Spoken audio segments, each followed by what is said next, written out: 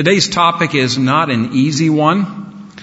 It is one that touches us all because we are all part of the culture of death that Jesus has saved us out of.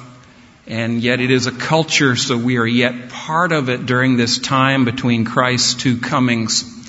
And this issue touches all of us, some of us, very directly. And so because of the sensitivity of what we're doing, especially because of the sensitivity of what we're doing, let's commit the next few minutes to the Lord once again.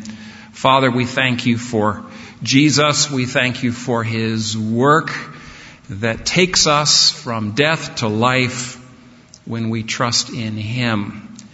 And we know that you have prepared this Sunday across this nation as different churches talk about life and thus the work of Jesus. Would you help us today? We commit these few minutes to you in Jesus' name. Amen. Well, today I would like to tell the story of death and life. And I'd like to tell it in a familiar way. We're going to be looking, if you notice in your bulletin insert, we're going to be looking at death and life through three movements or frames, I call them. Death and life in creation, death and life in crisis, and finally, death and life in Christ. And the question that we're asking today is, what does it mean to be for life? What does it mean to be for life? And my prayer for each of us, and I really actually mean this, I've really been praying for us this week, and this has been my prayer, that our imaginations would be so captivated that we would know that Christ and His cause of life is so precious as to be worth going into action for, even suffering for. And as we do this, as we answer this question, we need to remember that our struggle is in the face of an enemy, isn't it, Chelsea? Turn with me, if you would, to Ezekiel 28. Without having any idea that Brian was going to sing that song, we're going to go right back to Ezekiel. This time we're going to be in chapter 28. It's a big book in the Old Testament. If you find Isaiah, then keep going right. You can find Jeremiah. Ezekiel will be to the right of that. Ezekiel 28. I'm going to be throwing a lot of scripture at you. You won't be able to keep up with most of it, but we will read this first section together. We're talking about creation, but we're talking about death that comes on the scene in creation in a way that we don't often think about, and yet it shows us the origin of the culture of death that is all around us. The immediate context of Ezekiel 28, and we'll start in just a minute in verse 12 down to about verse 19. The immediate context is about the king of Tyre, which was a pagan kingdom just to the north of Israel. But there is a technique among the Hebrew prophets in which you talk about somebody, but then you talk about the power that is behind that somebody. And so, though on the surface we're getting a description of the king of Tyre here, he's really talking about Satan. He's describing both, but we're really looking at the origins of this being whom God created, who became Satan, the face of the enemy. Follow along as I read Ezekiel 28. We'll start in verse 12. You were the signet of perfection, full of wisdom and perfect in beauty. You were in Eden, The garden of God, every precious stone was your covering. Sardius, topaz, diamond, beryl, onyx, jasper, sapphire, emerald, and carbuncle. And crafted in gold were your settings and your engravings. On the day that you were created, they were prepared. You were an anointed guardian cherub. I placed you. You were on the holy mountain of God. In the midst of the stones of fire you walked. You were blameless in your ways from the day you were created till unrighteousness was found in you. In the abundance of your trade you were filled with violence in your midst, and you sinned. So I cast you as a profane thing from the mountain of God, and I destroyed you, O guardian cherub, from the midst of the stones of fire. Your heart was proud because of your beauty. You corrupted your wisdom for the sake of your splendor. I cast you to the ground. I exposed you before kings to feast their eyes on you by the multitude of your iniquities. In the unrighteousness of your trade, you profaned your sanctuaries.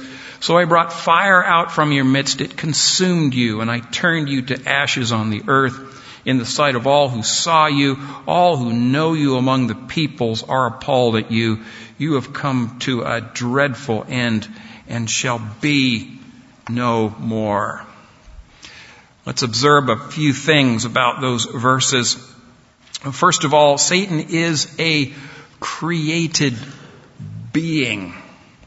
Right? And my understanding is that his creation falls within the pages of Scripture. And God said when He created everything, it's all very good, and that includes the being who became Satan.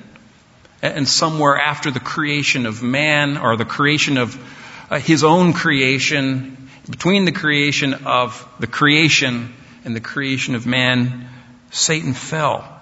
He was beautiful. Verse 14, anointed to a place of privilege. Nobody was higher than was the being who became Satan, and a special anointed cherub who was to give glory to God. But, verse 17, he became proud because of his own beauty and his own position, and he was cast from God's presence. As a result, Isaiah 14 is another passage that talks about this with the same technique. He was cast from God's presence. Jesus says in Luke 10:18, I saw Satan fall like lightning from heaven. I believe Jesus was talking about his own pre-incarnate existence. Jesus was there. He saw this take place. 1 Timothy 3:6 is talking about the appointment of overseers, essentially pastors. In 1 Timothy it says, don't appoint a new believer. Why? Or he may become puffed up with conceit and fall into the condemnation of the devil. Satan was proud. He practiced what's called a trade. The word means to go here and there doing this and that. It involves this trade intimidation, the exercising of pure power apart from God's authority. 1 Peter 5:8, your adversary, the devil, prowls around like a roaring lion looking for somebody to devour. Revelation 12:12 says, woe to you, O earth and sea, for the devil has come down to you in great wrath, because he knows that his time is short. He's desperate in the exercising of his power because he doesn't have very much longer, and so he is particularly fierce. Now, Satan hates God, but there's somebody else he also hates. He hates the image bearers of God. He hates us. Death in creation. There's also life in creation, of course. Flip back in your Bibles to Genesis 2:7. where we find the creation of man. Look how Genesis 2 describes the creation of man. Then the Lord God formed the man of dust from the ground, and he breathed into his nostrils the breath of life, and the man became a living creature. Now, what separates humanity from Satan here? We're both created beings. It's the breath of life, isn't it? God created the man and then breathed into him. That's what separates us. We're special because God breathed his life into us in a way that he never did into the being who became Satan, though that being was beautiful. The man became the image bearer of God with the job of enjoying God and, among other things, growing the human family through a one-man, one-woman marriage relationship. That's our function. That's our task. And we see, can't you see, how this makes Satan jealous. Here God, after creating Satan, who was so beautiful and so privileged before God, then God goes and he creates this mud man, this man from the dust of the earth. And then Satan can hardly bear to watch this. He breathes his life into the man from dust and makes him the crowning point of all creation. And Satan is jealous of this. Moving from creation to crisis, death comes on the human scene very quickly. Genesis 3, verses 1 through 6, we won't read all of this, but verses 1, 4, and 5 are very important. You know the story. God tells Adam and Eve, you can eat from any tree, including the tree of life. Don't eat from the tree of the knowledge of good and evil. And then Satan comes on the scene and he says, did God actually say, you shall not eat of any tree in the garden? Right? Teaching them to doubt God's command. Verse 4, you shall not surely die. Teaching them to deny God's consequences. God knows that when you eat of it, your eyes will be opened and you will be like God, knowing good and evil. Look at what he's doing. He's encouraging equality with God. It's the same thing that he wanted. And you know the story. They ate, they sinned. The relationship with God is now severed. Knowledge of God is corrupted. Character perverted, righteousness gone. Now there will be a tendency to reproduce outside of the one man, one woman marriage relationship. Very important. The desire of the powerful to dominate those who are powerless will become the way that human society and human culture work. You see that right away in verse 16 in chapter 3 when God is announcing the curse to Eve. He says, your desire shall be for your husband. In other words, you're going to have to hang with this guy. Practically, you've got to have this guy, and he shall rule over you. His sinful tendency will be to dominate you. Not the way I made it, but it's the way it's going to be for a while. Webs of relationship become networks of domination, oppression, abuse, and hate.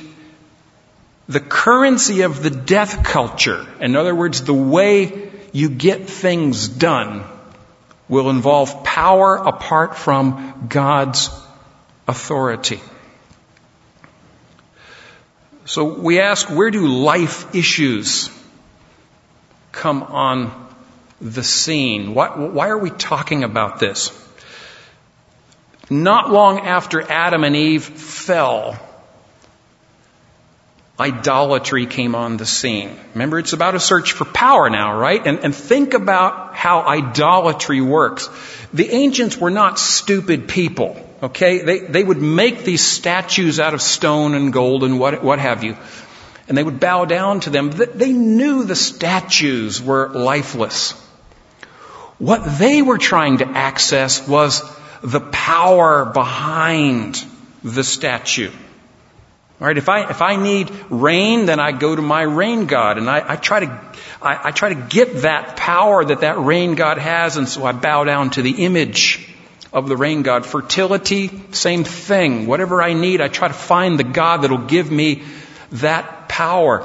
But important here in idolatry, you got to bring a sacrifice. You get the power in exchange for the sacrifice, and the better the sacrifice, the more the power. What could be better in terms of getting power than to bring a human sacrifice, even your own child? And we see this in the Old Testament, especially in the god Moloch, that Israel would not even pronounce this abominable god's name. It was an Ammonite god. The Phoenician representation of Moloch was Baal. And as God is bringing the people into the land, He tells them through Moses, "You shall not give any of your children to offer them to Moloch and so profane the name of your God. I am the Lord."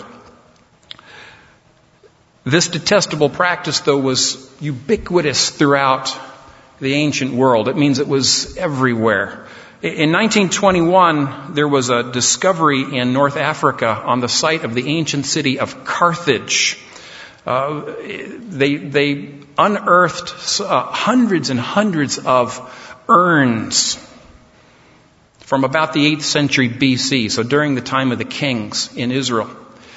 And these hundreds and hundreds of urns were filled with the remains of babies that had been offered to the gods. And on top of some of the urns, there were descriptions of who had brought their offering and to which god it had been offered. One of them said, Tuscus gave Baal his mute son Bud Astarte, a defective child, in exchange for a healthy one. See how it's working? I got a child that I don't really want. I want a better one. I bring that child and maybe the God will give me a better one. Look at that search for power. A historian at the time wrote about the Carthaginians after they had suffered a big defeat in battle. This is what he wrote. "Therefore the Carthaginians, believing that the misfortune had come to them from the gods, betook themselves to every manner of supplication of the divine power. In their zeal to make amends for their omission, they selected 200 of the noblest children and sacrificed them publicly." Right? The better the sacrifice, the more the power. The Greeks and Romans, moving along a little bit in history, were a lot more sophisticated. They practiced infanticide, which simply involved putting the child out in the open, maybe in a field, leaving the child somewhere. They were particularly hard on baby girls, because the more sons you had in your family, the more the power, right? There was a discovery in ancient Delphi in Greece. Pretty interesting. The roster of 600 noble families was discovered. Interesting thing about this roster, of the 600 families, only 6 had raised more than one girl. Where are all the girls going? They're being put out to die. In Roman times, around the time of Jesus, there was a man named Hilarion. We don't know anything else about him, but he wrote a letter to his wife when he was on a business trip. "I ask and beg you to take good care of our baby son, and as soon as I receive payment, I shall send it to you. If you are delivered of a child before I come home, if it is a boy, keep it. If it is a girl, discard it. Don't forget me. How can I forget you?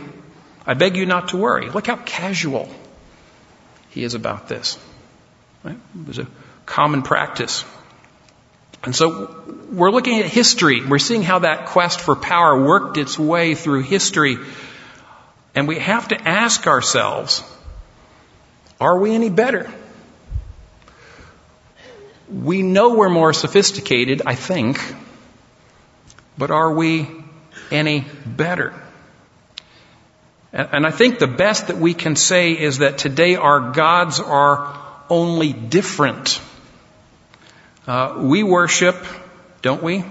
Upward mobility, career advancement, affluence, leisure, education, a good thing, but we can worship it. Or the good life, whatever that is. Chelsea mentioned Planned Parenthood. We scarcely have to do that after the videos that were released this summer.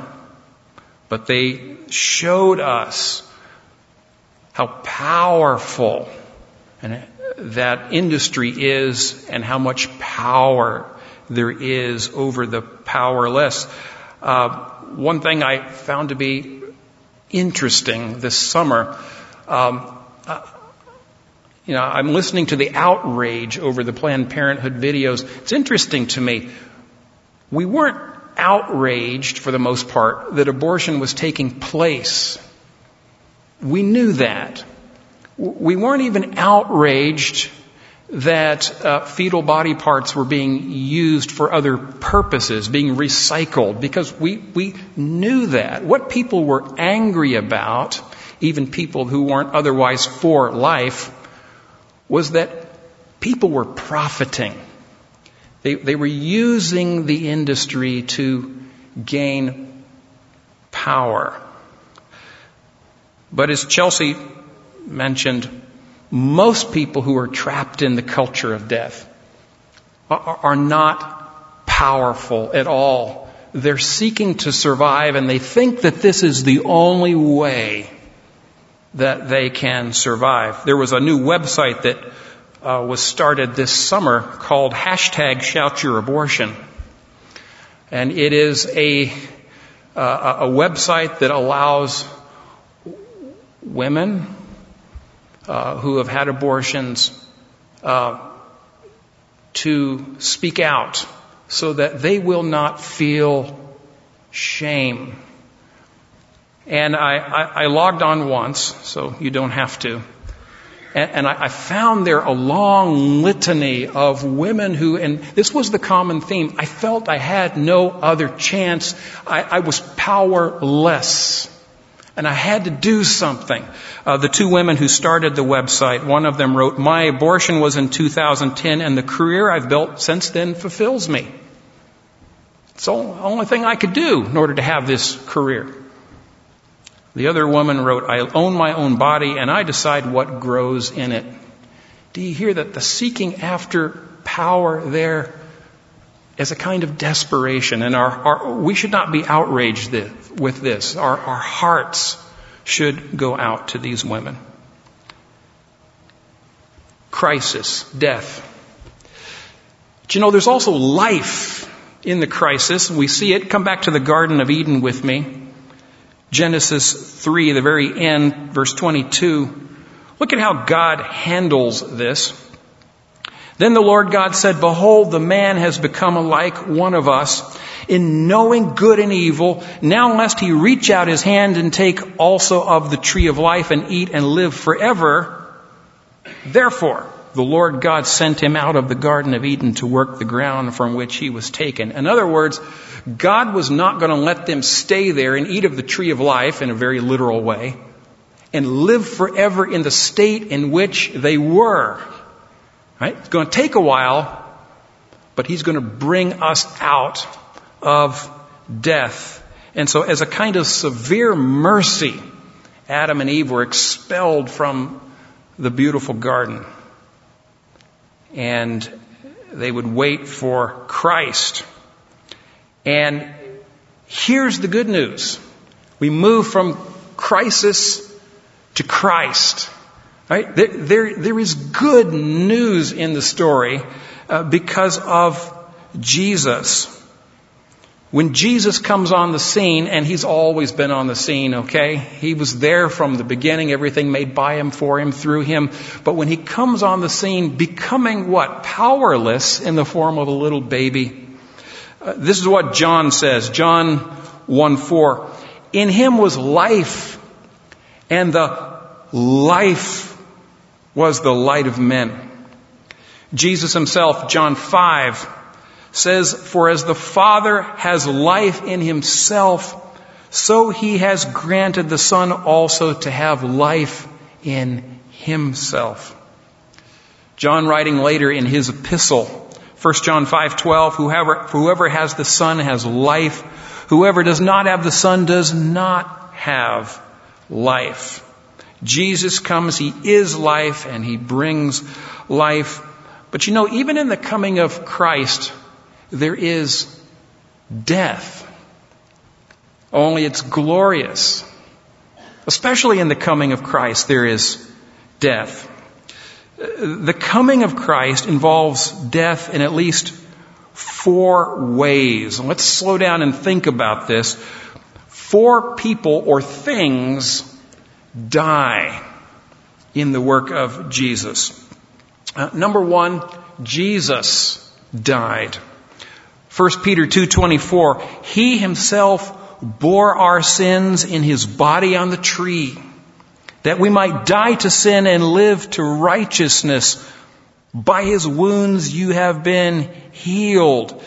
Jesus came and he took everything that we were experiencing in the crisis. He took our sins on himself.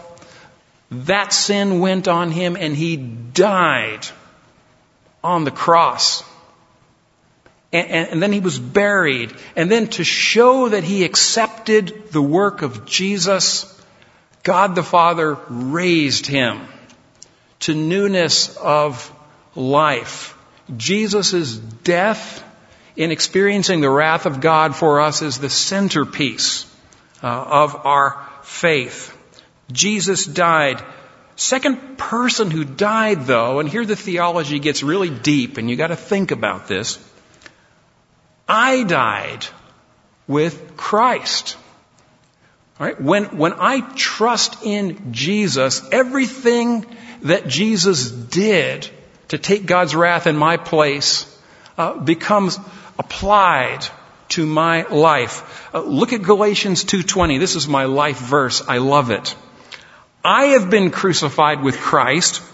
It is no longer I who live, but Christ lives in me. Don't you see it? Jesus went from death to life. And when I trust him by faith, I go from death to life. And in a very real way, my sin was there on the cross with Jesus. Third thing that has to die, or that does die, when I trust Christ. My desire to find power apart from Christ begins to die. Before I thought that was the only way it worked. You had to find power. And now I find out that there is power, but it isn't my power. It is the power of God. Romans 12:1 and 2. I'll read it slowly. Look at the sacrifice language here in these verses. Thinking about everything we talked about with sacrifice. I appeal to you, therefore, brothers, by the mercies of God, to present your bodies as living sacrifice, holy and acceptable to God, which is your spiritual worship. Do not conform to this world, but be transformed by the renewal of your mind, that by testing you may discern what is the will of God, what is good and acceptable and perfect. Instead of bringing a dead sacrifice to God, I now bring myself to him. And I receive his power for service and for suffering. And look what happens here with my mind. I no longer have to be conformed to the culture of death. I no longer have to dominate other people to do what I need to do in this life. like I thought I did. Instead, I am raised to newness of life, and I have a new way of thinking. That desire to find power begins to die. But there's a fourth thing that dies, and it's very important for what we're talking about today. My shame dies. My shame dies when I come to Christ. Now, shame is the subjective response to guilt. All right? When we sin, we are guilty. That is our status. My shame is what I feel as a result of that guilt. A really funny thing happens in the Christian life, though. Before I know Christ, I sin, right? And for the most part, I don't recognize that as sin. I don't really know what sin is.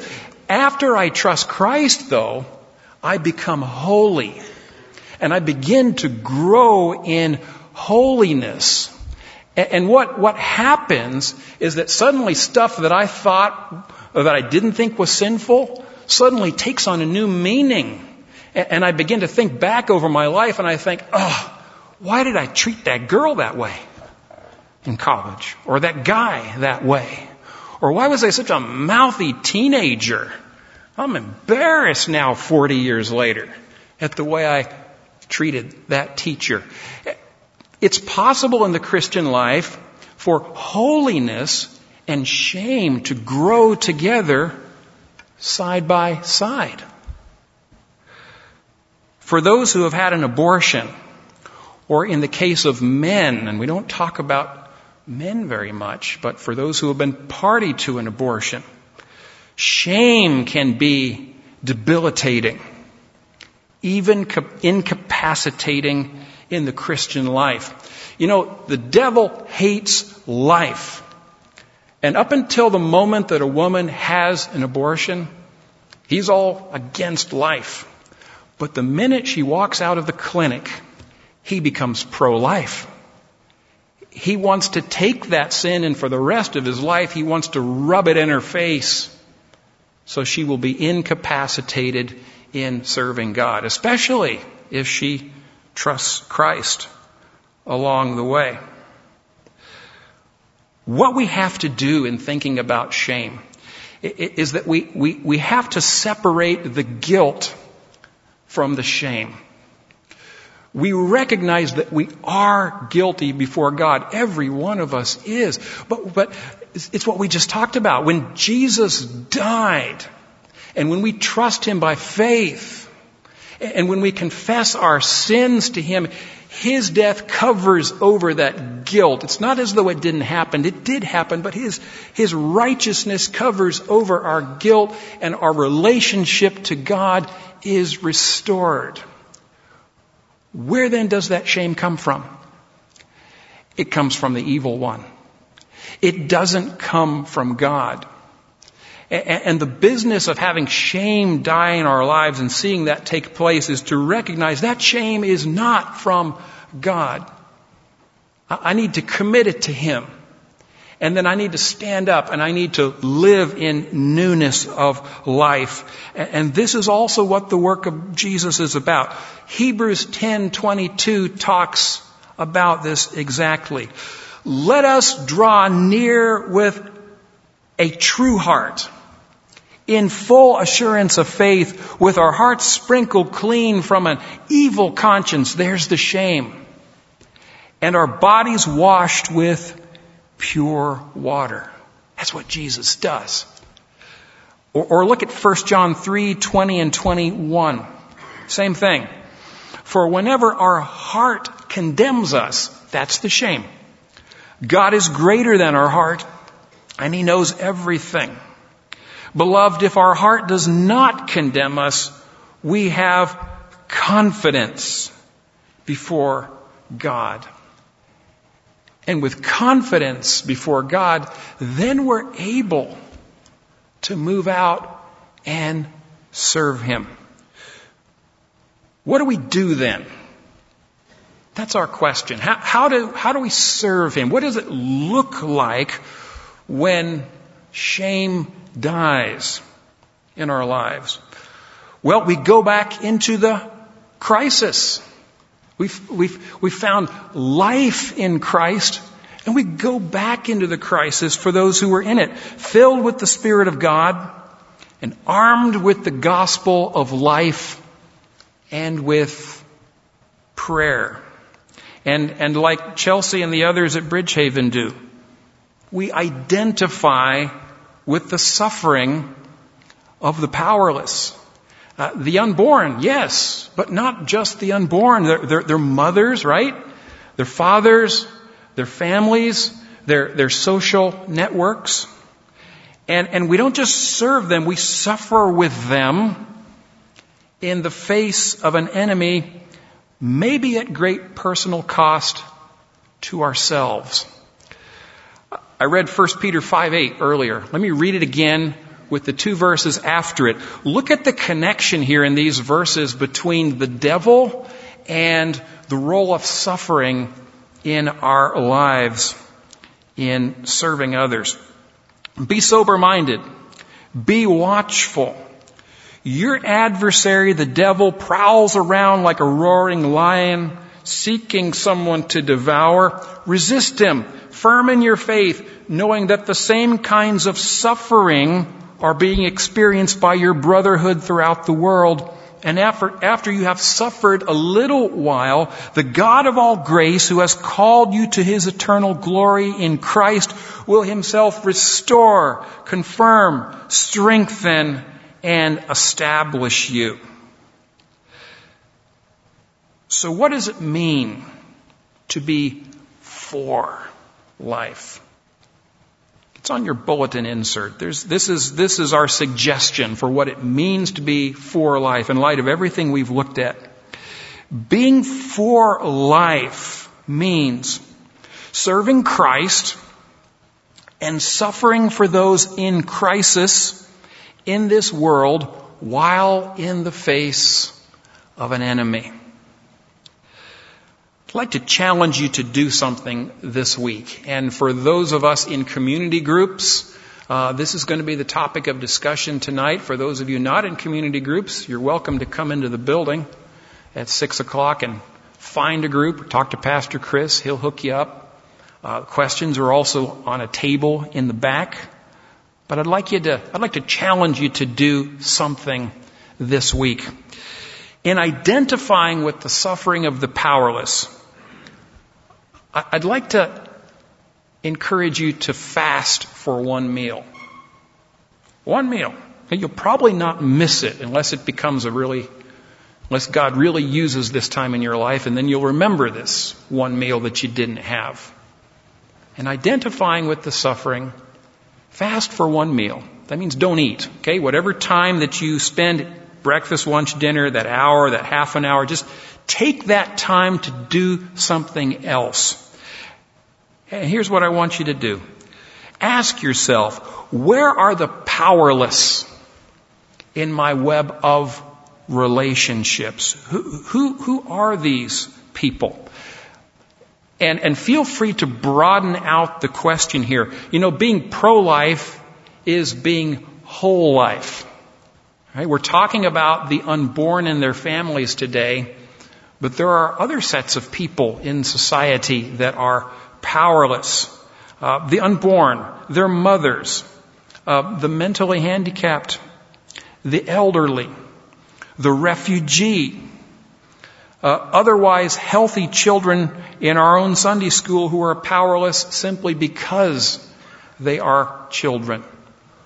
Where are these people in your web of relationships?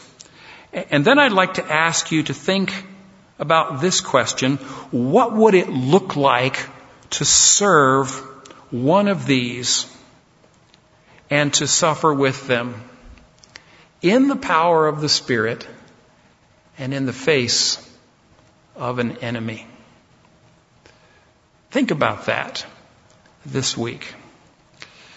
Let's pray together and commit our church family to the Lord as we do this. Father, we thank you for life. We thank you for Jesus, who brings us from death to life. And Father, we are all guilty before you. And yet in Jesus, those of us who have trusted in you, accept your forgiveness that is full and rich and free, and it leads to a life of power in the Spirit that is so contrary to what your enemy would do apart from you. And we pray for those in our church family and those in our community who are tangled up in life issues. In their past, there is perhaps an abortion, or they've caused a situation that led to an abortion. Oh Lord, there is good news here.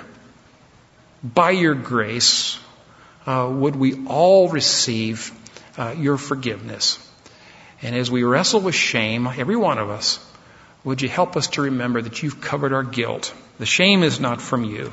It can be put away, and we can live and serve and even suffer by your grace with those who need to hear the gospel. We pray it all in Jesus' name.